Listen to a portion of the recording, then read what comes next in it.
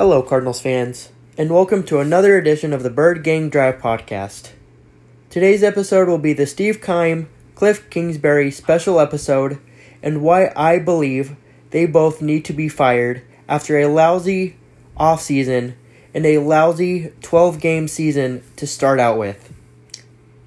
Steve Keim and Cliff Kingsbury were both given huge 5-year contract extensions by owner Michael Bidwill, and it seems that it has not worked out for the both of them, as the Cardinals right now are 4-8 and are hampered by injuries and poor decision-making by both the front office for giving the Arizona Cardinals absolutely no depth on their offensive line, and all the injuries, and the terrible decision-making by Cliff Kingsbury and his coaching staff.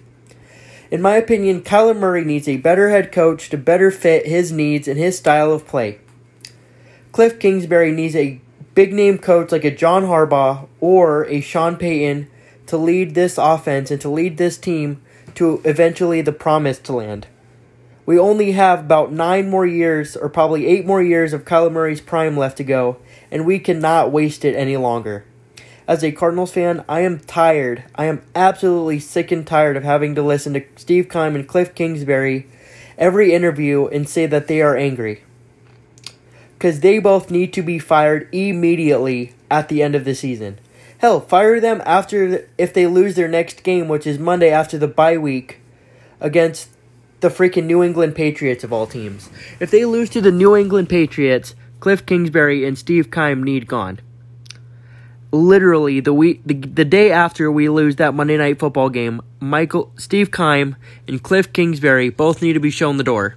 They cannot even have the next week with the Arizona Cardinals. They cannot even last the whole entire season.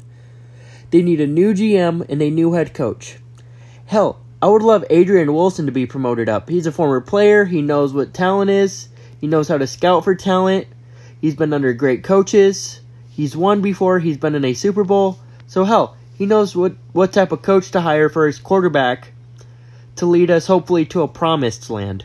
We have a whole entire offense and defense that cannot be having terrible coaching, that cannot have a terrible coaching staff and a terrible head coach leading the football program.